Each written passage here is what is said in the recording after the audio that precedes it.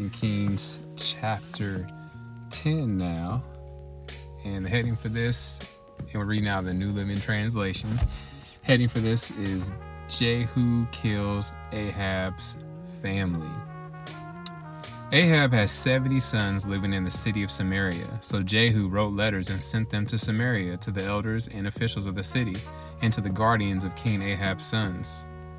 He said, "The king's sons are with you, and you have at your disposal chariots, horses, a fortified city, and weapons.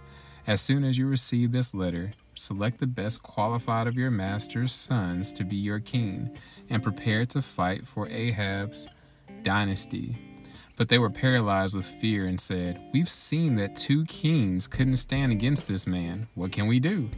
So the palace and city administrators, together with, I was just thinking about a few episodes ago, I was talking about the palace, the old skating rink that I never got to go to as a kid because my brother and I were sheltered. Anyway, that was like 2 episodes ago. 3 episodes, I can't remember. All right, anyway, verse 5, this is a different palace, though. So the palace and the city administrators, together with the elders and the guardians of the king's sons, sent this message to Jehu. "We are your servants and will do anything you tell us. We will not make anyone king. Do whatever you think is best." Jehu responded with a second letter. "If you are on my side and are going to obey me, bring the heads of your master's sons to me at Jezreel by this time tomorrow." Now the 70 sons of the king were being cared for by the leaders of Samaria, where they had been raised since childhood. When the letter arrived, the leaders killed all 70 sons of the king's sons. They placed their heads in baskets and presented them to Jehu at Jezreel. A messenger went to Jehu and said, "They have brought the heads of the king's sons." So Jehu ordered, "Pile them in 2 heaps at the entrance of the city gate and leave them there until morning." And in the morning he went out and spoke to the crowd that had gathered around them. "You are not to blame," he told them. "I am the one who conspired against my master and killed him. But who killed all these? You can be sure that the message of the Lord that was spoken concerning Ahab's family will not fail. The Lord declared through his servant Elijah that this would happen." When Jehu killed all who were left of Ahab's relatives living in Jezreel and all his important officials, his personal friends, and his priests. Wow. So Ahab was left without a single survivor. This is God said through the prophet, the unnamed prophet. Then Jehu sent out for Samaria along the way while he was at Betheked of the shepherds. He met some relatives of King Ahaziah of Judah. "Who are you?" he asked them. And they replied, "We are the relatives of King Ahaziah. We are going to visit the sons of King Ahab and the sons of the queen mother." Interesting that they call her queen mother. "Take them," I don't know, something about that just seems weird. Queen mother.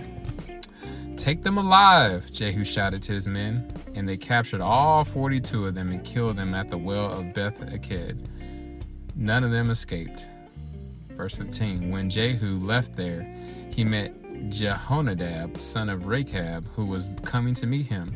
After they had greeted each other, Jehu said to him, "Are you as loyal to me as I am to you?"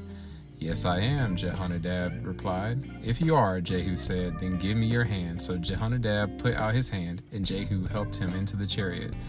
Then Jehu said, "Now come with me and see how devoted I am to the Lord." So Jehonadab rode along with him. When Jehu arrived in Samaria, he killed everyone who was left there from Ahab's family, just as the Lord had promised through Elijah. So Elijah told the unnamed prophet to go tell him that message. Jehu kills the priest of Baal.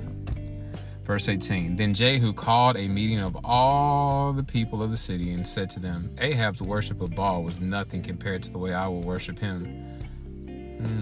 Therefore, summon all the prophets and worshippers of Baal and call together all his priests. See to it that every one of them comes, for I am going to offer a great sacrifice to Baal. Anyone who fails to come will be put to death." But Jehu's cunning plan was to destroy all the worshippers of Baal. Smart move. Then Jehu ordered, "Prepare a solemn assembly to worship Baal." So they did. He sent messengers throughout all Israel, summoning those who worship Baal. They all came, not a single one remained behind, and they filled the temple of Baal from one end to the other. Verse 22, and Jehu instructed the keeper of the wardrobe, be sure that every worshiper of Baal wears one of these robes. So robes were given to them. Then Jehu went into the temple of Baal with Jehonadab, son of Rechab. Jehu said to the worshippers of Baal, make sure no one who worships the Lord is here, only those who worship Baal. So they were all inside the temple to offer sacrifices and burnt offerings. Now Jehu had stationed 80 of his men outside the building and had warned them, if you let anyone escape, you will pay for it with your own life. As soon as Jehu had finished sacrificing the burnt offering, he commanded his guards and officers, go in and kill all of them. Don't let a single one escape. So they killed them all with their swords. And the guards and officers dragged their bodies outside. Then Jehu's men went into the innermost fortress of the temple of Baal. They dragged out the sacred pillar used in the worship of Baal and burned it. They smashed the sacred pillar and wrecked the temple of Baal, converting it into a public toilet as it remains to this day. Wow. In this way, Jehu destroyed every trace of Baal worship from Israel. He did not, however, destroy the gold calves at Bethel and Dan, with which Jeroboam, son of Nebat, had caused Israel to sin. That don't sound good. Anytime they go halfway or 3/4 of the way on something, sounds like something he's supposed to do. Destroy those golden calves too.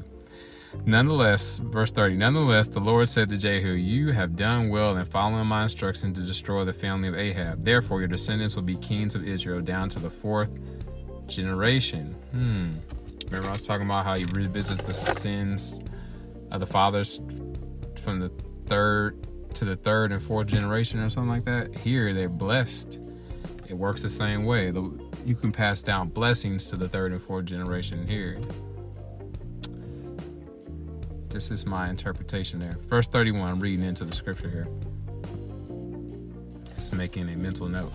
Verse 31, but Jehu did not obey the law of the Lord, the God of Israel, with all his heart. He refused to turn from the sins that Jeroboam had led Israel to commit. Yep, the death of Jehu. At about that time, the Lord began to cut down the size of Israel's territory. King Hazael conquered several sections of the country east of the Jordan River, including all of Gilead, Gad, Reuben, and Manasseh. He conquered the area from the town of Aroer by the Arnon Gorge to as far north as Gilead and Bashan, or Bashan, as some people might say. I like to say Bashan.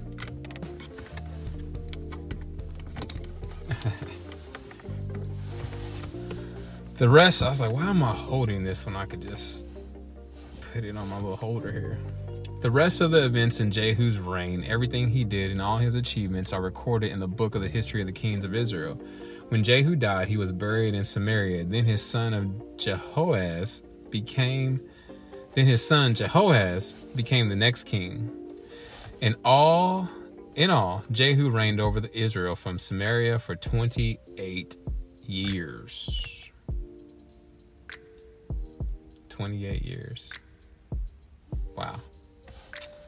All right. I think I'm going to go ahead and knock out one more episode and then we'll call it a night.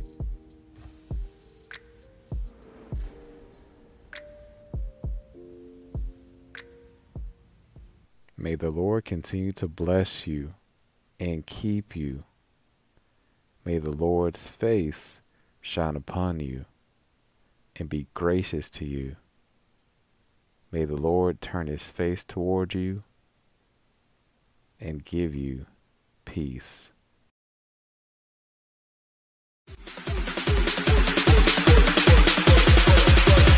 I got money on my